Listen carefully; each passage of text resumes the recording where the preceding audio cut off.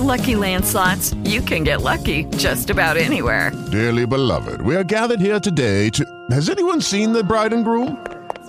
Sorry, we're here. We were getting lucky in the limo and we lost track of time. No, Lucky Land Casino, with cash prizes that add up quicker than a guest registry. In that case, I pronounce you lucky. Play for free at LuckyLandSlots.com. Daily bonuses are waiting. No purchase necessary. Void where prohibited by law. 18+. Terms and conditions apply. See website for details. Blog Talk Radio.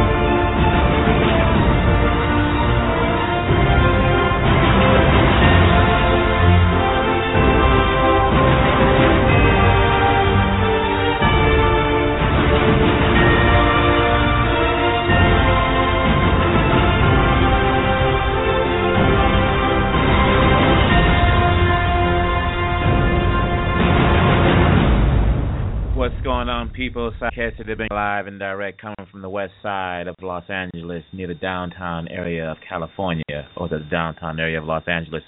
Anyways, how you guys doing out there? Hope all you ladies and gentlemen doing fine wherever you may be on this planet. Got that worldwide audience going on, so you guys are out there everywhere. If you want to reach in, you can definitely come in with your questions. 646-595-2892, 646-595-2892. Want to get into this groove here in reference to this show. I've got a few emails already inquiring the title as it may be, The Undocumented versus the Uneducated. This came about a couple of days ago.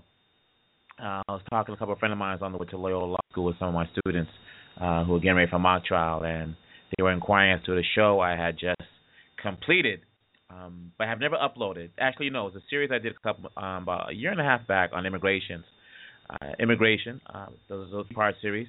And one of the topics I talked about was the imbalance of coverage for those who are undocumented in this country versus the amount of coverage for those who are legally here in school, who are children of immigrants who are struggling in school.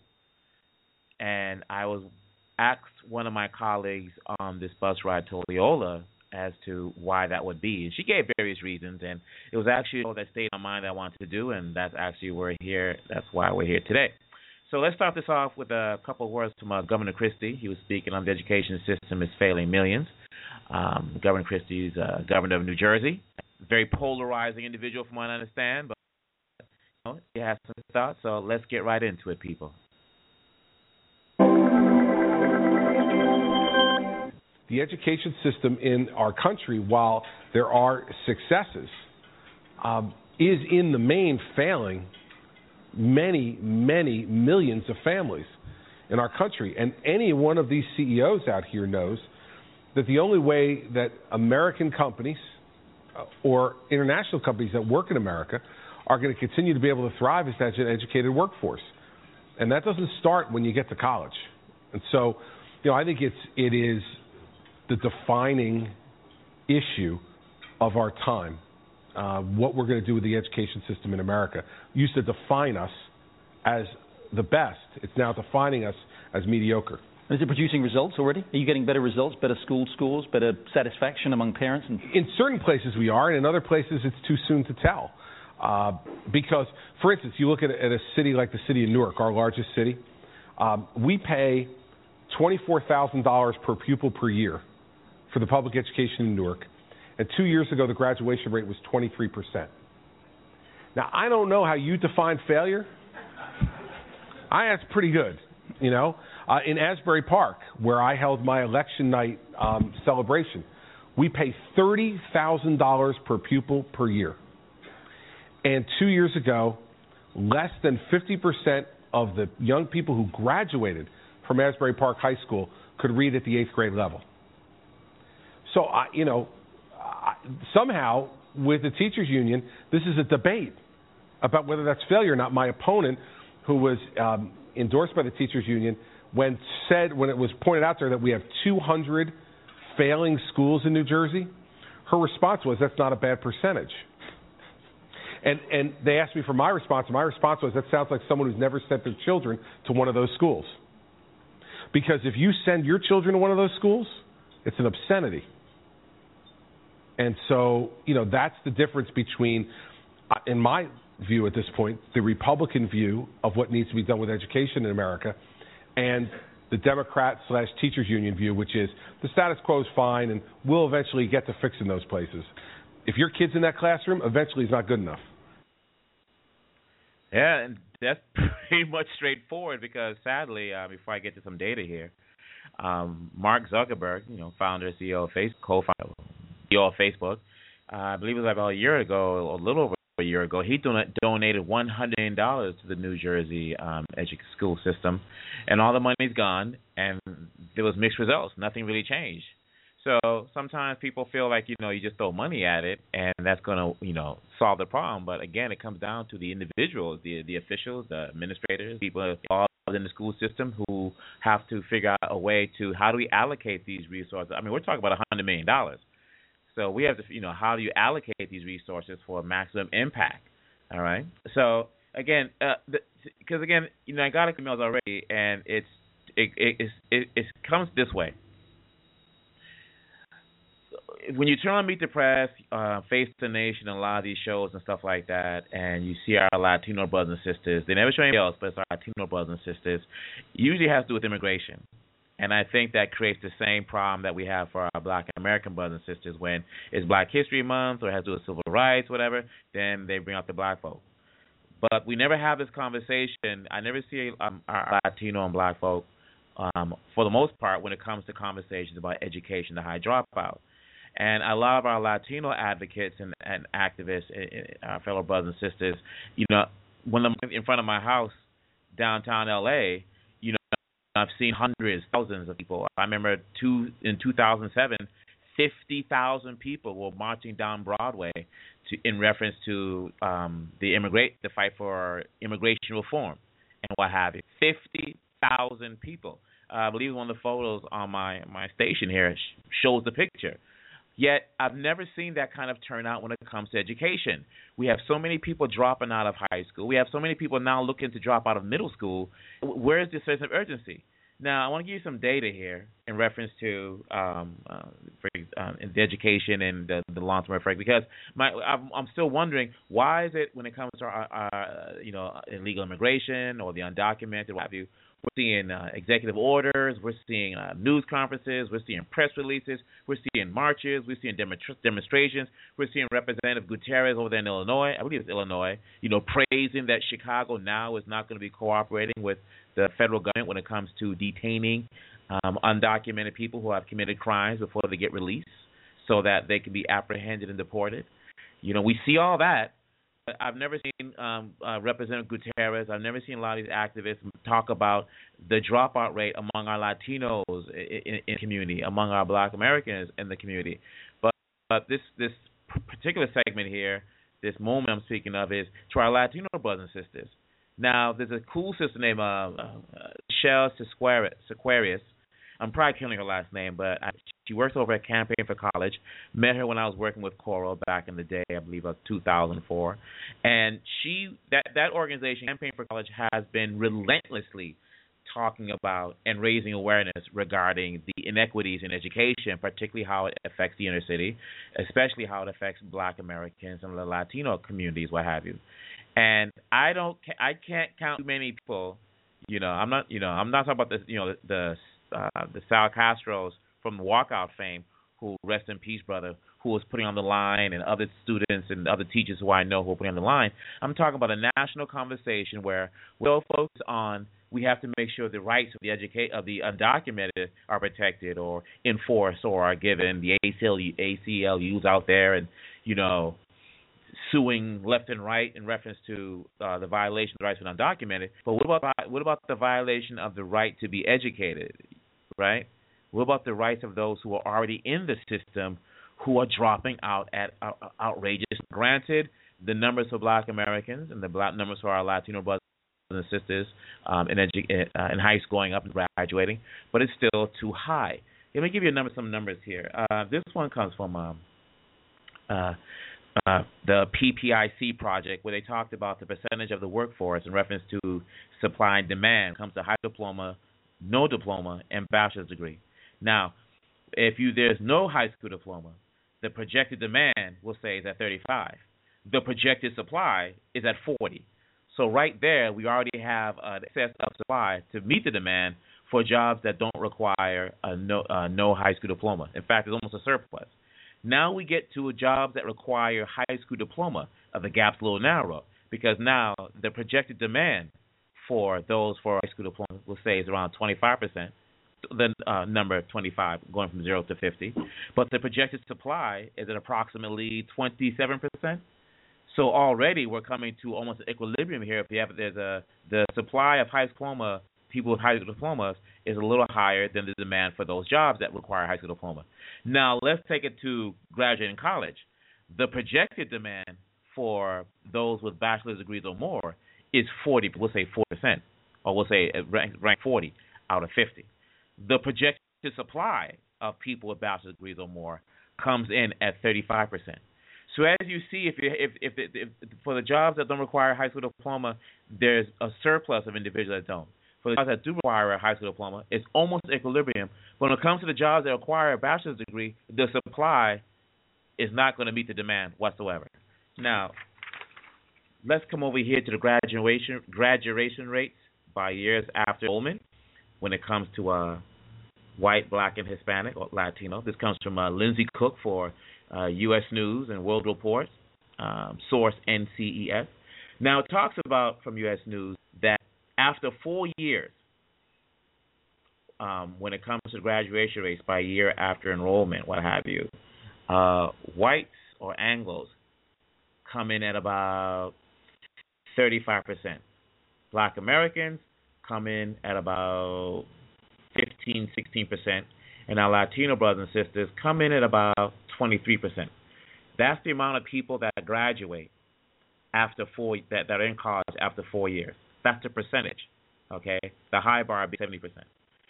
After 5 years of being in college, the number increases for Anglo-Americans, white Americans, to approximately 60%. Black Americans, the number climbs to about 27%, and Latino brothers and sisters climbs to about 35%. Now, this is the graduation rate after years of enrollment in college, all right? Now, 6 years in college of higher education, college, university, the Anglo rate climbs to about 65%. The Black American rate climbs a little bit, but only to about 30%. And the Latino rate, graduation rate after years enrollment, 6 years enrollment, climbs to 47%.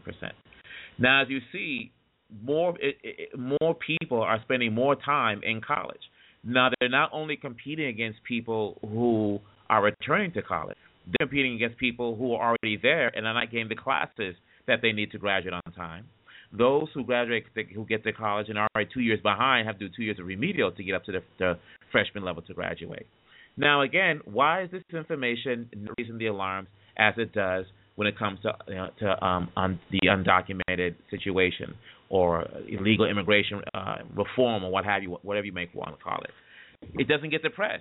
And I've a lot of news shows. It doesn't get the press. Pressing, but it doesn't get the acknowledgement that it should have. Now, go over here to the Pew Research Center. This is October 2nd, 2014. The headline reads, U.S. high school dropout rate reaches record low, driven by improvement among Latino and Blacks. All right. It says more U.S. high school students are staying in school, according to a new release data from the Census Bureau, as the net dropout rate reached a record low last year. Just 7% of the nation's 18 to 24-year-olds had dropped out of high school, continue a steady decline in the nation's dropout rate since 2000, when 12% of youth were dropouts. Now, again, this is talking about, for example, the Hispanic black high school dropout rates reached record lows. Back in 93, the Hispanic rate was at 33%. Black folk was at 6%. Non-Hispanic white Anglos at 9%. Asians, well, the records, they weren't keeping track of them until 99. Now, if you come by as of 2013, the percentage of the Latino community that drops out of school, 14%. Black folks, 8%. Anglos, 5%. Asians, 4%. Now, a little too high, but again, some progress being made, but it seems like the spot made is being put on the immigration reform movement and not the education reform movement. Let me give you another clip here when it comes to a wake-up call for the U.S. education. Of 1.3 billion people competing for the American dream. Today, the new international reading, math, and science scores were released, and Chinese students left American teens in the dust in all three categories. We kept thinking all day of this scene we saw from our journey in China. These are third-grade students pausing to massage their heads for relief because they said they study so hard and they need to relax in the third grade. David Muir and I were talking about it. We traveled to China together. David. And Diane, these numbers are stunning for the entire world. The Shanghai stunner, you could call it. In fact, our own education secretary called the results, the words that Diane used, a wake-up call. Our president is calling for a modern-day Sputnik moment to catch up. Tonight's new numbers reveal what Diane and I just witnessed a couple of weeks back in China. Nearly 500,000 15-year-olds from all over the world took the test. The top 5 scores in math, Shanghai, China, Singapore, Hong Kong, South Korea, and Taiwan. And way down the list in 30th, the U.S. In science, again, Shanghai, China at the top, then Finland, Hong Kong, Singapore, and Japan. And down at 20th, the U.S. And in reading, Shanghai, China again, and the others. And down at 17th, the U.S. In our travels to China, it was everywhere, that laser focus on education. This public school in Shanghai where the children were 2 years old. By 3, they're at school from 8 until 4, already learning phrases in English. And the older kids wondered from Diane if the reverse was true back here in the U.S. Can you speak Chinese? No, I can say ni hao. On average, Chinese students attend 41 more days of school every year. And with some attending classes on the weekends, it amounts to 30% more hours of instruction every year, too. China, and now much of Asia, firmly sees a future beyond those factories. Nobody wants to be the shoe manufacturer of the world. Everybody wants to be in the scientific and technical sector. It's a global turning point the U.S. has faced before. 1960, then candidate John F. Kennedy, frustrated that the Soviets at that moment seemed to be winning the space race. The first vehicle in space was called Sputnik, not Vanguard. Money was poured into math and science. Less than a decade later, we put a man on the moon. With these test scores, now a new call from this president. 50 years later, our generation's Sputnik moment is back. And it's not just Asia, Finland too. Diane discovered that firsthand last year, learning that every elementary school teacher there must have a master's. Half of American teachers do. And by the 7th grade, every Finnish child will have learned 3 languages. They start physics and chemistry in middle school. Physics and chemistry in middle school. And one other number we were stunned to learn about today comes from a new Stanford study that found if American students were able to raise their performance on this international test by just about 5%, it would translate into $41 trillion in the U.S. economy over just the next 20 years, Diane. Just a 5% increase in how we do. We did it before. We can do it again. It won't be anytime soon the way things are going. But again, before people start saying, well, all they care about is testing and scores in China and Finland is just a bunch of Norwegian folks in one little country, what have you, let's clarify some stuff. One, I taught a group of Chinese students this past summer in Pomona. And yes, there's a few in there who are kind of like psychotic, like we have students here. They're still kids as we have all over the world. Some want to play around. But let me tell you, there was when we had me and my other colleague had them in one class, it was almost night and day. It was almost like 2 different classrooms. One side was so focused, it was and these kids just came out of middle school for the most part, and were going off to high school. I was teaching English and world history. Now, a lot of our kids from here weren't taking it serious. You had a few that came in pajamas. You had a few that wanted to talk back and be argumentative. Now, there was a few that were doing very well. Eubia and this one group of kids in her class, for the most part, who were holding it down. But overall, it was pretty apparent that there was the respect for education a lot higher abroad in places like China than it is here. Now, again, the crisis is the needs of the undocumented are getting more attention, it seems, than the needs of those who are being uneducated. Because if you notice the fight when it comes to immigration reform between high tech and low tech, if you increase the amount of people who are working in low tech industry, and you have a group of people who don't have education skills to work at the high tech level and can only work in low tech field, then you're creating almost a permanent underclass and a competition for fewer jobs as more jobs go up. And go deeper into that. Of course, people say, "Well, your numbers are wrong, whatever." But what else? Let me read something here from an article from U.S. U.S. Department of Education. It talked about U.S.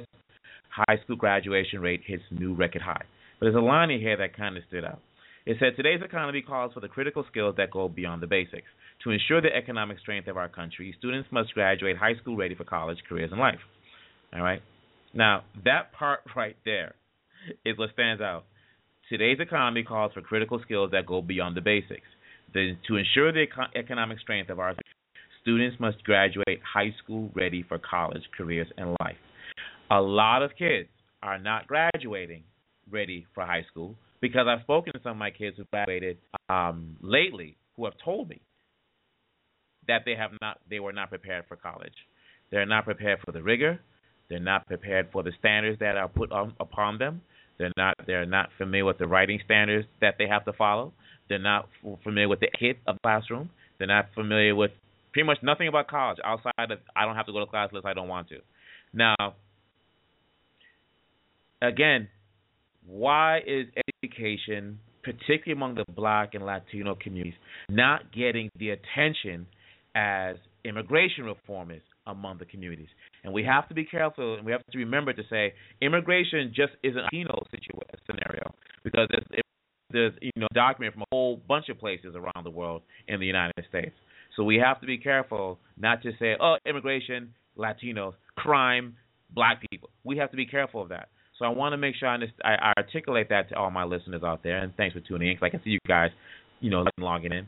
We're not specifically talking about the undocumented in terms of Latinos. We're talking about the undocumented overall versus those who are legally here who are not being educated.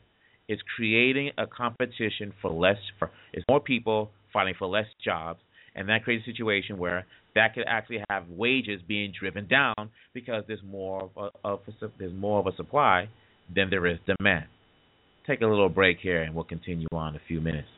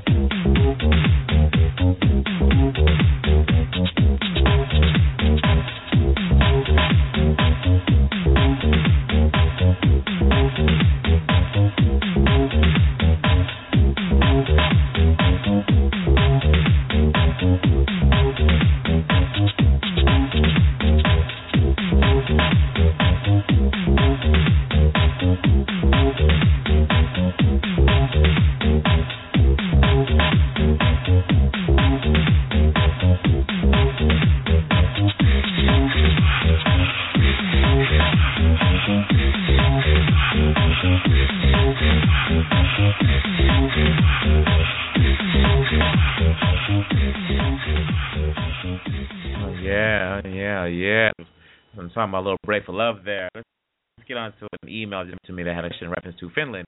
It's asking me, this is Michael from Miami asking, well, Finland is pretty much one homogeneous nation, so they should be expected to do well versus the United States. And thank you, Michael, for writing. I appreciate it. I miss Miami. I used to live down there in Hollywood, Florida, down near Broward County, with a good friend Tay, before his married days. That argument comes up often not argument, but that point is actually raised quite often in reference to Finland being, pretty much a homogeneous country where they don't have the diversity of the culture of the people they do in the United States. Yet conversely, when they compared Finland's number to the countries that surround it, Norway, and the other countries in those regions, what have you, that have this pretty much, a homogeneous population as well, their records, it still tops. Because those countries' education records are so bad, it spotlights Finland a lot more in terms of what they've accomplished. So though people will say, well, it's a bunch of Anglos over there, or Europeans that don't have that diversity in the United States. Well, when you compare Finland to other countries in that region, it doesn't make a difference because they still are at the tops. Now, maybe it's because education is respected over there versus over here, because over there you have to have a degree. In the United States, you have to have a bachelor's and get your credentials, and pretty much where the entry requirements are. Now, again, when I turn on the news and I turn on the media and I turn on things like that, it's always undocumented. But the problem I'm seeing, I'll give you up close and personal in the classroom.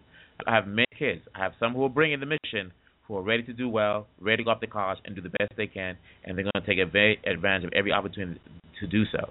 Yet, conversely, there's many kids I've seen, not just in my classroom, but also in other classrooms, other schools, because teachers talk, all right, who just don't value education. Now, when we talk about immigration reform in the class, you can see the passions there. But I ask the kid, are you looking at the benefit, or are you looking from a personal point of view? Oftentimes, it's from a personal point of view. So when I explain to them the disparity between the immigration spotlight versus the uneducated spotlight, it seems to crystallize that there's a problem that's being created for them that, yes, you may get legally, but when you graduate, where exactly will you go for higher education, and what job can you get? Because right now you're in the 12th grade, but you read at an 8th grade level. Right now you're in 11th grade, but you read at 9th grade level. So what kind of job do you plan on attaining when you graduate?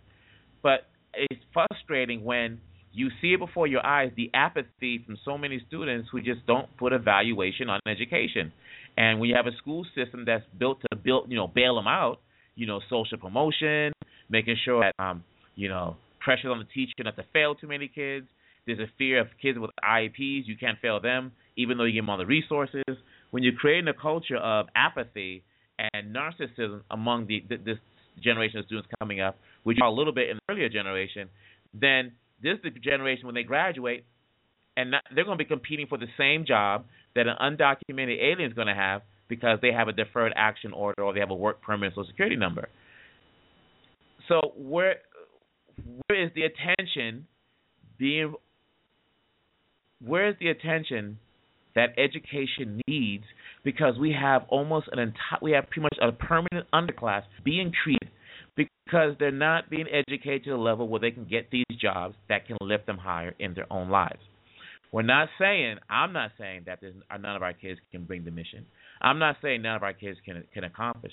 What I'm saying is that when I turn on the media, Face the Nation, NBC, CBS, ABC, what have you, it's always undocumented reform, illegal immigration reform. We have to do X, Y, and Z. And I'm there writing down per show. No comment about the state of education stands today. None whatsoever. Now, let me read this other statistic for you before we continue on in the remaining moments of our show, if I can find that form. Here it is. And this is more information coming. It's coming from DoSomething.org. It's the America's largest organization for youth volunteering opportunities. The topic again is this one is 11 facts about high school dropout rates. Okay, it says here every year over 1.2 million students drop out of high school in the United States alone. That's a student every 26 seconds, or 7,000 a day. Number 2, about 25% of high school freshmen failed to graduate from high school on time. Number 3, the U.S., which had some of the highest graduation rates of any developed country, now ranks 22nd out of 27 developed countries. Number 4, the dropout rate has fallen 3% from 1990 to 2010. That's 12.1% in 1990 to 7.4% in 2010. So right now it stands around 8%. That's 8% of 3 million of the high school population. You talk about almost 10%. That's not good. The percentage of graduating Latino students significantly increased. In 2010, when this was released, 71.4% received a diploma versus 61.4% in 2006. Okay? Again, in 2010, 71.4% received a diploma versus 61.4% in 2006. However, Asian American and white students are still far more likely to graduate than Latino and Black and African American students. Number 6, a high school dropout will earn $200,000 less than a high school graduate over his lifetime, and almost $1 million less than a college graduate. I'll read that to you again. Number 6, a high school dropout will earn $200,000 less than a high school graduate over his lifetime, and almost $1 million less than a college graduate. In 2010, 38 states had higher graduation rates. Vermont had the highest with 91.4 graduating, and Nevada had the lowest with 57.8 of students graduating. Number 8, almost 2,000 high school students across the U.S. graduate less than 60% of their students. All right? Again, I'm sorry, clarify that. Number 8, almost 2,000 high schools across the United States graduate less than 60% of their students. Number 9, these drop-off factories account for over 50% of the students who leave school here. Again, these drop-off factories account for over 50% of the students who leave school every year. Number 10, 1 in 6 students attend a drop-off factory. 1 in 3 minority students, 32%, attend a drop-off factory compared to 8% white students. Number 11, in the U.S., high school dropouts commit about 75% of crimes. Again, in the U.S., high school dropouts commit about 75% of crimes. So we have to change this. But yet, there's no mark going in front of my window for the stress of an unequal education that I see when the marches go over from my window for immigration reform. There's no marches. And I don't understand why people are ignoring the pretty much an oblivion of hope when a lot of our kids are graduating without the skills necessary to compete against kids of the same age group coming here from other countries. It is now to the point where there are many people, particularly in China. China years ago had nothing. A lot of kids came and studied here, and a lot of them went back to help uplift the country, to the point where they have the largest economy now. They own a great share of the U.S. bonds, treasury bills, and what have you. But yet, our kids here, not saying all of them, because you have that great school in Chicago, graduates 100%, and all of them going to college. I don't want to say that none of our schools are not doing a great job, because there are. But overwhelmingly, the numbers do not look good for our kids who are graduating from high school, dropping out of high school. So you have kids who are graduating out of high school, not prepared to go to college. You have kids dropping out of high school who won't be going to college anytime soon, because the longer one is out of high school, has dropped out, the less the odds are they'll actually continue on with higher education. But yet, there's no spotlight for our kids who are struggling in school, who don't value school, administrators who are worried about test scores, principals who don't like conflict, and school systems that just want to churn out more kids and keep the bad teachers in there and students in there. And now the battle is with Common Core that 8 states have sued to get out of. What is that supposed to do? Okay? Everybody says we're supposed to adapt Common Core, but why? Because if you have a great teacher in the classroom, they don't need Common Core or some new initiative coming from some person that has been in the classroom. They know what to do in their class. Now, I want to give you one last segment here. Talks about how the U.S. education is failing our kids. It's about 6 minutes here. It's a little bit long, but I don't want to go too long, but I'll probably cut off at some point here. Here. Education Secretary Arne Duncan raised eyebrows Friday by saying that Hurricane Katrina was, quote, the best thing that happened to the education system in New Orleans because it forced people to improve their schools. Educators everywhere want to turn schools around these days without resorting to acts of nature, though. And Russ Mitchell lays out the challenge as CBS reports where America stands. Despite decades of reform attempts and billions of dollars of investment, the American education system badly needs improvement. It's not where it needs to be. There's too many places that aren't doing well. The report card shows only 34% of 8th graders are proficient in math, 29% in science, 33% in reading. Compared to other countries, American students score near the bottom, 21st out of 30 in science, and it's even more bleak in math. They're 25th. Good. One sausage. Those in the trenches, like Washington, D.C. School Chancellor Michelle Rhee, say the reason is not the kids, it's the system. In society, there is not a particularly high regard for education. The problem, educators say, our most talented minds head into medicine, law, and technology. A teaching career is often an afterthought, given the salary. The average elementary school teacher earns $50,000 a year. Physicians average $100,000 more than that. Another problem is what kids are learning. Unlike most other countries that have national standards of what to teach, in the U.S., it's a state-by-state decision. These districts often face enormous management challenges. Andy Rotheram co-founded Education Sector, an education think tank. He says in many states, the standards are low. We had a public school system that served us very well for the 20th century when America had an industrial economy, basically an economy predicated on building things and moving them around. The economy's changed. And then there's the politics of education. Tenure and unions sometimes protect even bad teachers. And with limited funds, there's always a budget battle. For example, more money for a successful charter school means less for public schools. Too often people think, well, everybody in education is just all about the kids. But it's an industry like any other where you have a variety. Yeah, it's really an industry just like every other industry overall. And again, people want to say it's about the money. My question is, what about the attention? The money's nice. Again, you know, Zuckerberg kicked in $100 million to Jersey. How'd that work out? There were no results to show for it. But our kids are suffering, and they're being led to slaughter when they graduate, and they're not unprepared for higher education. Again, not all of our kids. As you see, the numbers of graduates from Black and Latinos is increasing. We can't ignore the poor Anglos, the poor whites who are struggling as well. I mean, we just don't want to make this a Black Latino issue.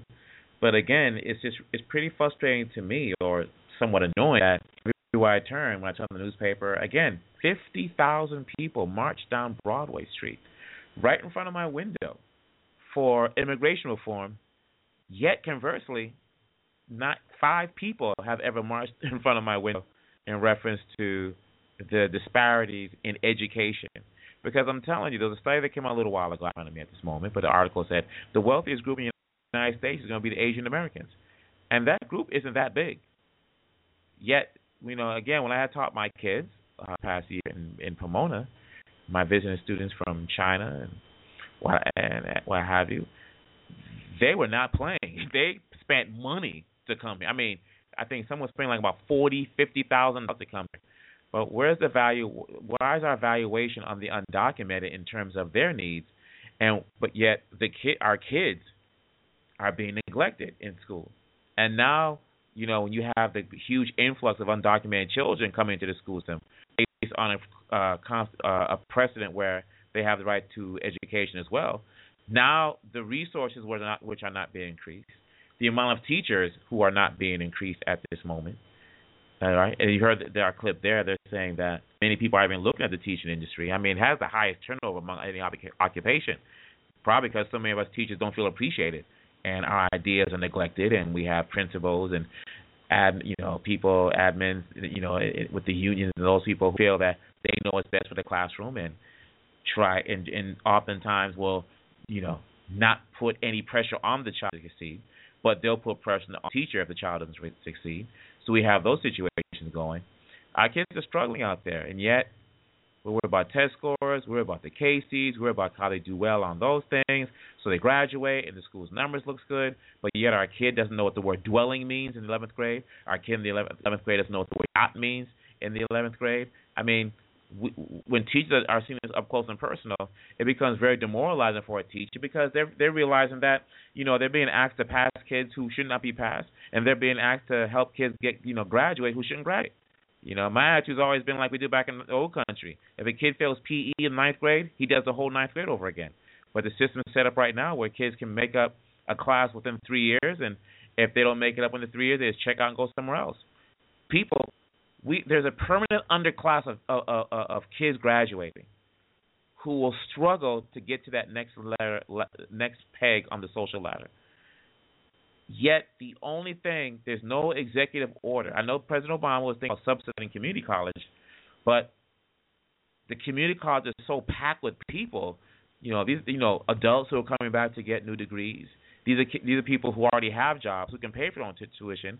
You have, you know, community college used to be 2 years back in the day. Now you have people doing 5-6 years in college.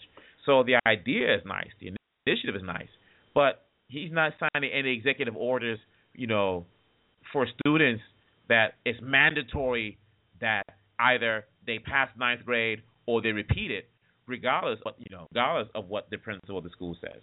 So let me wrap it up there with you guys. I want to say thank you to I see 100 of you guys are logged in. I see your emails there. We'll definitely follow this up a little down the road. For more talks on the immigration side, I had some old shows, I think it was like last year or a year and a half ago, where I did a 3-part series on immigration. Check that out. Give me your thoughts on there if you'd like to do a show. If you'd like me to do another show on immigration, we can do that. But right now, my main concern for this show was the spotlight not being put on education as it is on immigration reform. If you want to be a guest on my show, reach out, send me an email. You have my call-in number again, 646-595-2892. You teachers out there, immigration advocates out there, you know, you're definitely more than welcome. Let's have a roundtable about this situation as to, you know, what is important, what is not as important. They're both important, but to what level and to what degree? Because right now, from what I'm seeing, our kids who are graduating out there, they're competing with the undocumented who have work permits for jobs. And, you know, the competition for less jobs, the lower the wages get. And how are we going to increase, how our kids are going to move, how's that next generation going to move up the ladder of social progress when the only thing people need to be concerned right now is, you know, social promotion. Things got to change. We have to change. We have to make things better for the next generation. Otherwise, you know, I've seen the future in the classroom. It's not good. Our brothers and sisters who are immigration activists, you have to, you know, start speaking more for those who are here legally, because they can also help the movement by getting better educated, having access to better jobs, more wealth, more economic benefits, improving in home ownership and those kind of things. They can also help to fight for immigration reform, but they can't do it if they're fighting for the same jobs. They're paying like $8 an hour. How are you going to pay your tuition in a state where the youth right now are accepting incoming freshmen because they have a budget crunch? People, Saga Kese, thanks for tuning in. Hope you're doing well. I'll reach out to you cats next week when we talk about the state of Hollywood. So, you guys, do what you have to do. Have a great week wherever you may be. Hope everything's going well. Take care. Thanks for tuning in. Let's take it back out with a little love here.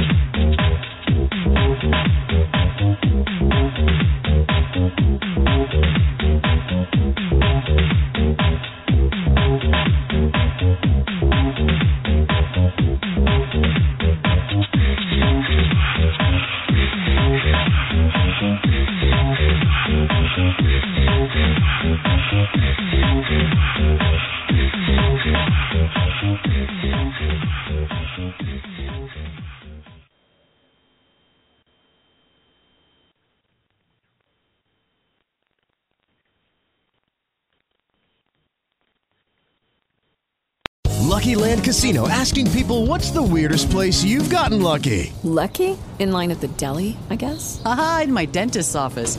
More than once, actually. Do I have to say? Yes, you do. In the car before my kids' PTA meeting. Really? Yes. Excuse me, what's the weirdest place you've gotten lucky? I never win and tell. Well, there you have it. You can get lucky anywhere, playing at LuckyLandSlots.com. Play for free right now. Are you feeling lucky? No purchase necessary. Void where prohibited by law. 18+. Terms and conditions apply. See website for details.